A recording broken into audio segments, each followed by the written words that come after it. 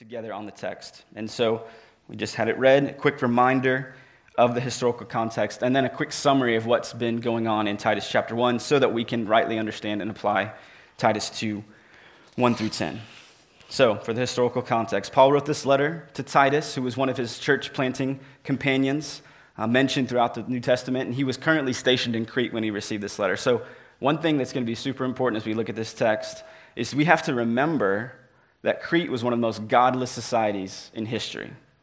So godless, in fact, that this expression, like a Cretan, is something that we still use today, 20 centuries later, and it's used to describe someone or a place that is particularly corrupt and sinful. So this is the context. So Paul left Titus to teach them and to further structure and organize this budding baby church.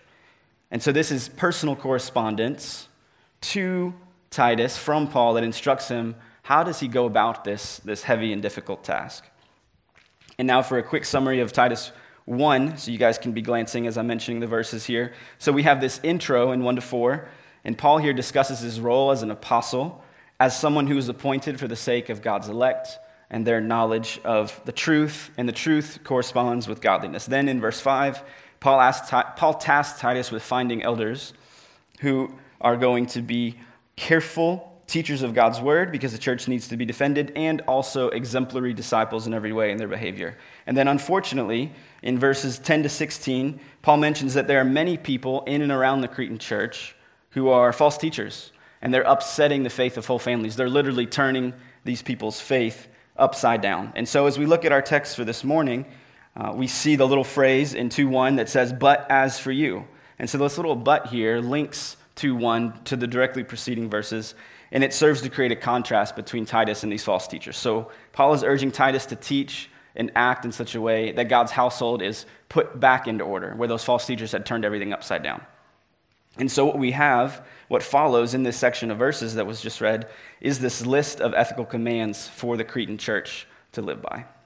And so here is, I think, the main point of what Paul is driving at here. This is what he's trying to make sure that Titus understands. And it's this, it's that godly behavior in the church that's consistent with sound doctrine allows the church to have an impact on people far from God. So godly behavior in the church that's consistent with sound doctrine allows us to have a spiritual impact on those far from God. So let's work through the text together. So here in verse 1, which is the thing that overhangs the whole passage, it's this command to teach behavior consistent with sound doctrine. It says, "But as for you, teach what accords with sound doctrine." So Titus is commanded to teach things that go along with sound or healthy doctrine, so it also follows that he's supposed to teach sound doctrine itself. These two things, what accords with sound doctrine and sound doctrine itself, go together. You can't have one without the other. But in the text here, and more generally speaking, what is sound doctrine? And what do you think about when you hear the word sound doctrine? I think we can tend to think of stuffy classrooms, of sort of dusty 19th century heavy theological books, or boring debates on the sort of fine points of Greek grammar. But really here, doctrine, far from being something that's detached from our daily lives, it is actually the apostolic message of God's saving work throughout history, which culminated in Christ. And according to verse 1, there are apparently things that correspond to it that Titus is supposed and commanded to teach. And we'll see that these things that accord with sound doctrine are these ethical expectations that are incumbent upon the different cross-sections of the Cretan church, which is what we see in verses 2 to 10. So to summarize, our behavior as a family in God's household is not equal to sound doctrine. Rather, godly behavior, according to Paul, flows from an understanding of sound doctrine. So let's move on to the next section. So next, in verse 2, we have godly behavior and older men. This is verse 2 here. So older men are told to be sober-minded, and this characteristic refers to someone who is clear-headed. And so this term oftentimes in the ancient world was used to talk about someone who was moderate in the drinking of alcoholic beverages. It could also be used to speak about someone who had their head on right. They were level-headed and restrained in their conduct. And so I really think it's likely that both senses of the word are in view here, especially with what we'll see in a second about drinking and other things like that. So they're supposed to be both literally sober-minded and metaphorically sober-minded. So next, they're told to be dignified and self-controlled there in verse 2. I think what this is saying is they know the station in life that they're in and they embrace it. And so overall, these first three descriptors paint a picture of an older man who is serious about life. He acts his age. And while these first three descriptors, sober-minded, dignified, and self-controlled, if we're honest, they may seem somewhat kind of stoic to us, the next three that we see are very warm, and they're characteristic of men who are walking faithfully with the Lord as they approach the end of their earthly pilgrimage. Let's look down and see what that says here. It says they are to be sound or healthy in faith, love, and steadfastness. And so the verbal idea here is that this triad of Christian virtues is to be apparent in their lives, and these characteristics are to be a growing reality. It's not something that happened in the past, but it's something that's continuing to grow even now. And so now I think at first glance, it seems, we look at this first section here in verse 2, it seems like a rather unremarkable group of adjectives, right? He basically seems to be telling them, be nice southern gentlemen. But remember, this is a baby church on the island of Crete. We know that it's not a developed church because there's no leaders in place yet, which happened pretty quickly when Paul was in other places. So despite their old age, these older men, they were probably newer believers. And consequently, they had lived their whole lives in this unadulterated debauchery of the Cretan lifestyle. Imagine Joe the Cretan, for example. He'd been robbing, stealing, binge drinking his whole life until the age of 65. And then he hears the good news, and he repents. Joe would no doubt have had so many sinful patterns ingrained into his life because of all the sinful repetitions he'd been putting in over the years. And so nevertheless, Paul still commands Titus to expect this from Joe the Cretan and the other older men in the church. And the same goes for really all these other groups that we're about to see. These are new baby believers. And so how are they, with all of their sinful baggage and everything that's going on, how are they supposed to really be able to walk this out? What's going to fuel them to do that? So we're not told here, so let's move on to the next section and see if Paul will throw Titus a bone here and actually help him figure out how to make these hardened sinners do this stuff. So let's move on to the next section. We see here godly behavior in women. This is in verses 3 to 5.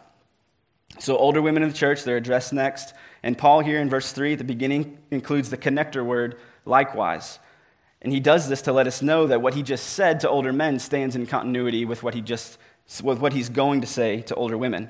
And you'll see the word likewise again actually in verse 6, once again indicating continuity this time between instruction to the women and instruction to the younger men. So there's continuity between these sections in the sense that these are behaviors that all flow from sound doctrine, like we see in verse 1. But they're also different because of real distinctions in gender, in role, station in life, and even giftings. And so we can praise the Lord for instruction that doesn't deny our differences here, but actually calls us to obey Christ in unique ways. And so these instructions here, starting in verse 3, to the older women, they're laid out in an ABBA format. When I say that, I mean it's in a do this, don't do this, don't do this, do this. That's sort of the little mechanism that Paul is using here to get his point across. So ABBA. Furthermore, they, like the older men, the first thing we see is they're to be reverent in behavior by being serious and acting their age. Furthermore, they're not to be slanderers, like it says there, nor are they to be slaves to much wine. Finally, the older women are to teach what's good. Paul then adds this purpose clause in the next sentence that tells us why older women need to do the things he commanded in the previous verses. And it's because they have a great responsibility to train the young women in the church in behavior that corresponds with sound doctrine. Older women here are called to take on this crucial role in forming the next generation. But let's not forget that Paul is telling Titus to make sure that this sort of life-on-life transformation, this life-on-life training in godliness from the older women towards the younger women, Paul's telling Titus to make sure that that is going on in the church. And so Titus, as this proto-elder, this proto-pastor of the various churches in Crete, is responsible for this. And this, by extension, is one of the responsibilities of the church leader here in the 21st century. I'm thankful that there seems to have been a renewed focus from our church on this area. I think at some point there was a recognition that maybe this had been a weakness and we weren't giving enough attention to it. And we really do want to say thank you for this renewed emphasis on this crucial aspect of ministry, because we've really been benefited by it in lots of different ways. And lots of people, lots of you as I look out, have spoken into Lauren's life, even while we're overseas in some difficult times. And that we've reaped the spiritual benefits of this newfound focus, not newfound, but this newfound emphasis on this life-on-life training in godliness from older women towards younger women. So we're really thankful for that. So we just want to say thank you. So back to the text in verses 4 to 5, the younger women are indirectly addressed by Paul here, as he tells the older women what they need to teach the younger women. So younger women here in verses 4 to 5, they're to be taught to love their husbands and children, which seems kind of weird at first, right? Because, husbands and children are always just so lovable all the time. But kidding aside, Paul is definitely speaking here about this sort of sacrificial and Christ-reflecting love, which is much more involved than simple romantic love between a husband and a wife, which can wane over time, or even he's talking about something even more than maternal affection for children, which is also pretty tested in lots of different ways. So in verse 5, Paul continues to use several different unique adjectives to describe how the younger women are to act. So they're to be, let's look at the text together, they're to be self-controlled. This is the second time that's been mentioned. They're to be pure or chaste. They're to be working or busy at home, kind, and then submissive to their own husbands. So working at home and submissive to their own husbands, these phrases, I think they deserve our attention and some explanation. So working at home, is Paul saying that women should always stay at home? Of course not. When he says working at home, he's encouraging them to not ignore taking care of their responsibilities in this important sphere. Furthermore, I think if we look closer at the context, we can glean that if believing younger women are staying home and they're keeping busy there, then they're not going to be out drinking and partying it up with and binge drinking with these older women who are mentioned in verse 3. And so Paul's not drawing a box around the home and telling young women to stay there and to never leave or to never work and earn an income from their family. I believe this was touched on by Tom a few Sundays ago, but Scripture, in fact, speaks of women who worked outside the home as positive examples, some examples of faithfulness. So examples include the Proverbs 31 woman, Lydia, the seller of purple goods in Philippi in Acts 16, even Priscilla, who was a tent maker, who was first mentioned in Acts 18. And so I think the text at hand, though, does imply that if a woman has a family and she's neglecting to take care of her home, either because of laziness or because she's giving all of her time to her work, then this could be a violation of the command. And it would take some wisdom, some honest conversations between husband and wife, bringing other people into this to decide where's the line, where is too much. But I think we see here that that overspending a time with and ignoring sort of the home could be something that would be a violation of this command. So this is something to think about.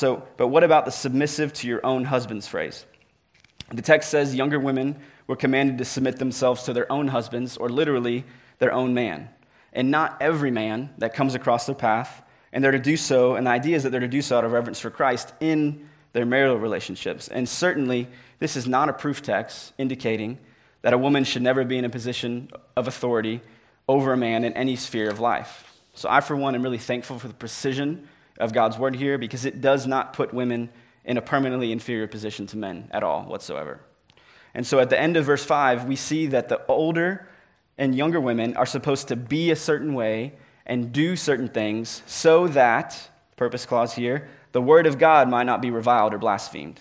So this is the first time, but not the last time in the passage that we're told that godly behavior in the church that's consistent with sound doctrine allows us to have an impact on people who are far from God. And so amazingly, the Lord is telling us here that the faithfulness of women in their roles and stations in life, and specifically their faithfulness to mentor and train younger women, has an impact on the believability of the gospel for those that are outside the church.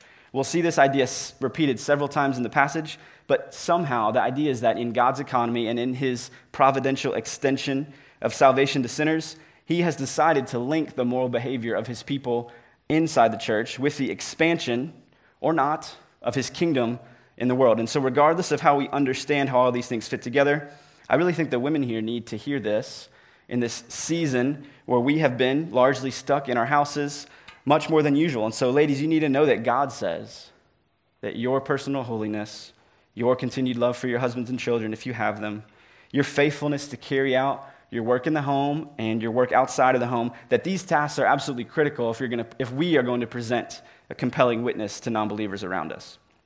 But we're still not told in the text what is going to empower these women to carry these things out. So let's keep reading and see what we find.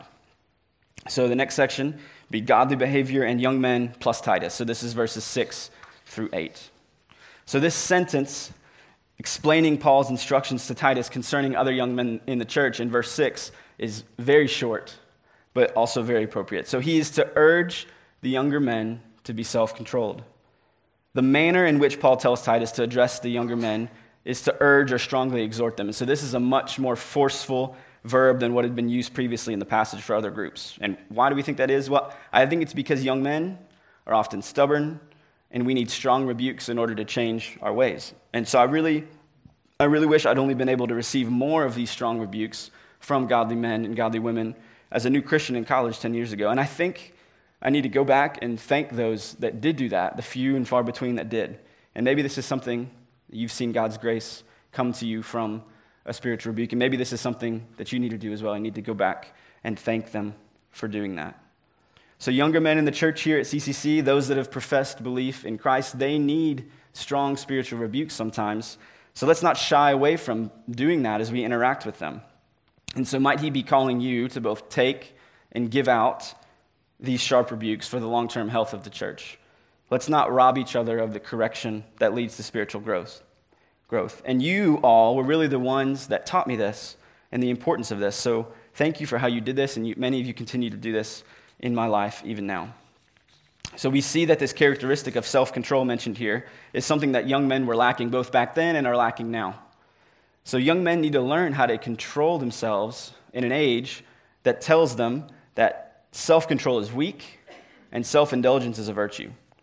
But how could the original recipients of this letter throw off their Cretan ways and then actually be self-controlled? And how can young men in the 21st century here in Raleigh, how can they walk that out? That we still don't have an answer, so let's keep reading. I think it's safe to assume that Titus himself was a young man, and so that's probably why Paul included some personal instructions to him right after he addressed the young men, the other younger men in the church. But in a sentence, Titus is to be an exemplary disciple, looking down at the text, in all respects. But he is to give special attention to both his life and to his teaching. Verse 7 states that Titus is called to lead out in being a followable model of good works for the congregation. In his teaching, he's supposed to teach what is correct. That's the idea here when you see teaching with integrity. But he's also supposed to teach the correct things the correct way or a certain way. So he's supposed to teach with dignity. And this word could also be translated as with seriousness. So when we combine this command for Titus to embrace a serious means of teaching and to do so with sound speech that cannot be condemned, it follows then that when the elder or anyone that's teaching God's word to people, when we're teaching, our form actually matters. So the teaching of biblical doctrine shouldn't be taken lightly by the pastor and people listening to him or to others teach God's word should be regularly reminded that they are listening to God speak, just like similar to the Israelites at Mount Sinai heard God speaking to them. That is what's happening when the Bible is opened up and taught. And so what I think this does mean is that silly, sort of childish ways of preaching and teaching are to be rejected, really, if we really want to follow Paul's guidance to Titus here.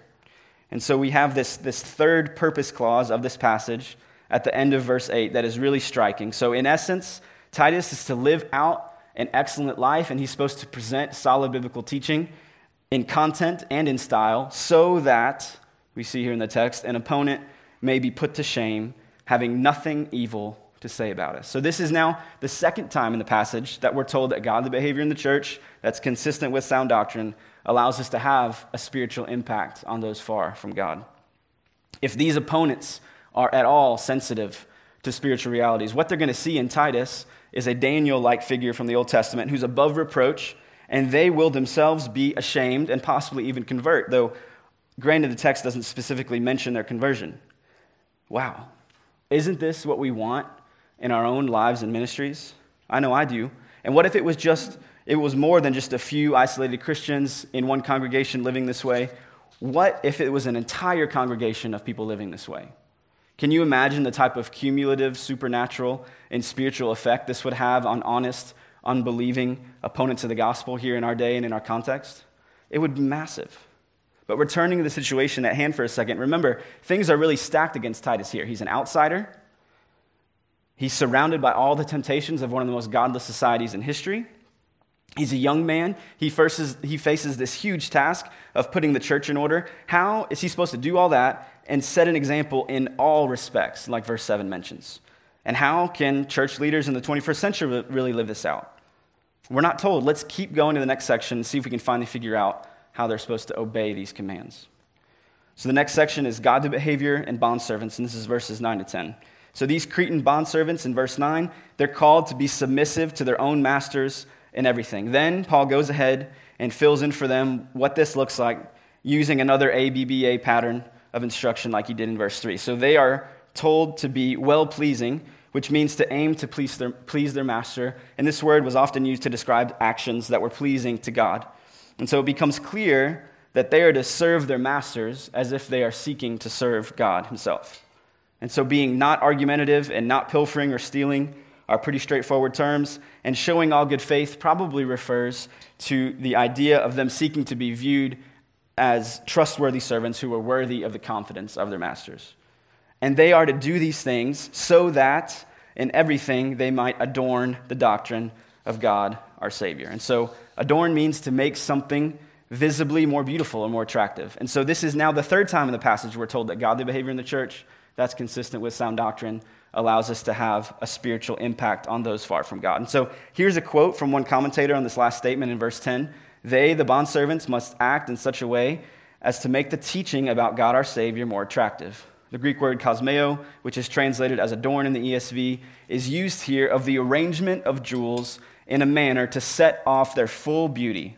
And that idea is emphasized here. By exemplary Christian behavior, a bondservant has the power to enhance the doctrine and make it appear beautiful in the eyes of all onlookers. And so now I think the most obvious parallel that exists between this instruction to Cretan bondservants concerning their behavior towards their masters and us here in Raleigh in the 21st century is the relationship that we have between employers and employees. And while I'll admit this is not like a one-to-one correlation in any respect, but isn't it true that at work we should also strive to be good employees by aiming to please our bosses, not arguing unnecessarily, and not stealing by cutting corners or being lazy? Of course that's true. But despite the appealing nature of this beautiful phrase at the end of verse 10, really warning bells should be going off in our heads. It really seems, when we remember the context, it really seems like it's too much that these Cretan bondservants were expected to be submissive to their masters in everything, like the text says. These bondservants were the lowest of the low. They had very limited freedom. Furthermore, these people were bondservants in Crete, the island where apparently no one had any self-control and everyone had a drinking problem. Were they really supposed to be excellent servants by never arguing with these types of masters and by never stealing because their masters weren't providing for them? Yes. Yeah, it seems like this is exactly what the Lord was calling them to do for the sake of the gospel. And are we, by extension, sometimes called to submit ourselves to difficult bosses in our workplaces in order to be a light for Christ there? Yes, I think we must be willing to accept that this is what God has for us, perhaps, in certain periods.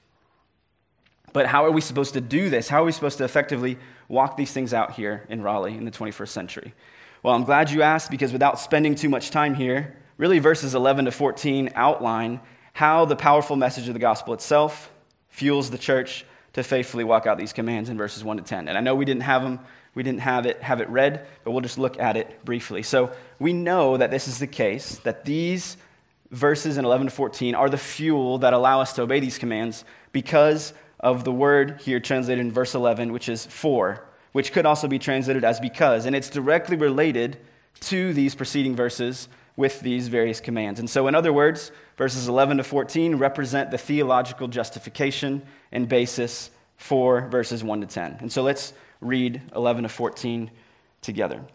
Or I'll read it. For the grace of God has appeared, bringing salvation for all people, training us to renounce ungodliness and worldly passions, and to live self-controlled, upright, and godly lives in this present age, waiting for our blessed hope, the appearing of the glory of our great God and Savior Jesus Christ, who gave himself for us to redeem us from all lawlessness and to purify for himself a people for his own possession who are zealous for good works. The idea here is that we can obey what's in verses 1 to 10 because of the grace of God in the gospel of Jesus Christ has appeared and gives us the ability to do so. It's like heavenly propellant that we need to walk according to verses 1 to 10. So this gospel transforms us from the inside out, and as we appropriate it more, and God's grace and more of God's grace flows into our life, it allows us to bring our lives into line with God's commands. And so this is the message that we really need to hear over and over again. This message of a triune God, Father, Son, and Spirit, dwelling with each other in eternity past, perfect harmony, perfect love, and they created the universe not because God needed us, but because he wanted to allow us to enter into this beautiful, harmonious relationship that he already had. But man didn't obey. We should have lived according to God's rules. We should have acknowledged God as holy and as worthy of our praise, but our first parents didn't do that. And every single person since then has not done that either. God still wanted us to be together, so he sends his son. Jesus comes down and he obeys perfectly. And he also always chooses to submit himself under God's rule, unlike us.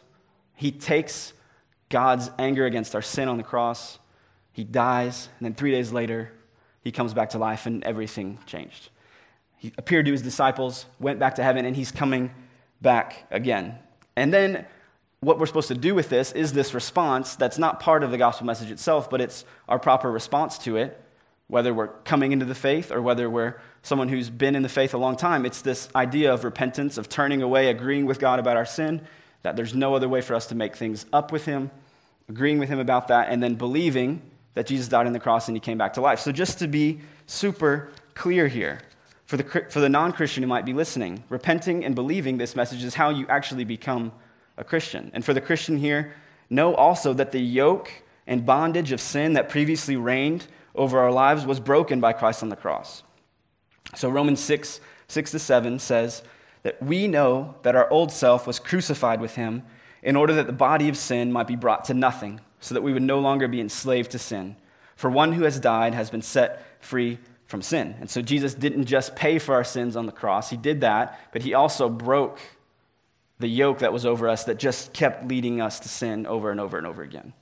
And so to restate the main point of the passage, with this new section sort of in mind, godly behavior in the church combined with an understanding of the sound doctrine of the gospel message itself allows us to have an impact on those that are far from God. Let me seek to suggest just 2 more points of application, and then we'll be done. So the first point, please don't walk away from these commands without doing some serious reflection and embracing some life change. Why? Well, because God says here that our personal and corporate piety and godliness is directly related to our Great Commission effectiveness. This means that as a church, since we want to advance the Great Commission, we want to have an impact on those far from God, then in the church, my business is your business, and your business is my business. Because a lack of godliness in our midst, even if it's seemingly a very private thing, what this does is it cuts the legs out from underneath our Great Commission efforts, our efforts aimed at those who are far from God. So put yourself in the categories that apply to you, wherever you see fit, older men, older women, younger men, and even to Titus, who really just serves as an example of someone who has a responsibility of teaching in the church. Put yourself into the corresponding category, and then reread these instructions several times this week. Then ask yourself some of these diagnostic questions. So, as an older man, are you thinking clearly? Are you full of gospel charity? Or has your love sort of gone cold? As an older woman, are you actively embracing, teaching a younger woman to behave in a way that's consistent with sound doctrine? If you're a younger woman, are you actually seeking this out? Are you seeking to be mentored by an older woman? Or, as so many of us are prone to do you think that you can do it by yourself? As a younger man, are you growing in terms of your self-control? And have you searched someone out who's ready to rebuke you and urge you to make these necessary changes?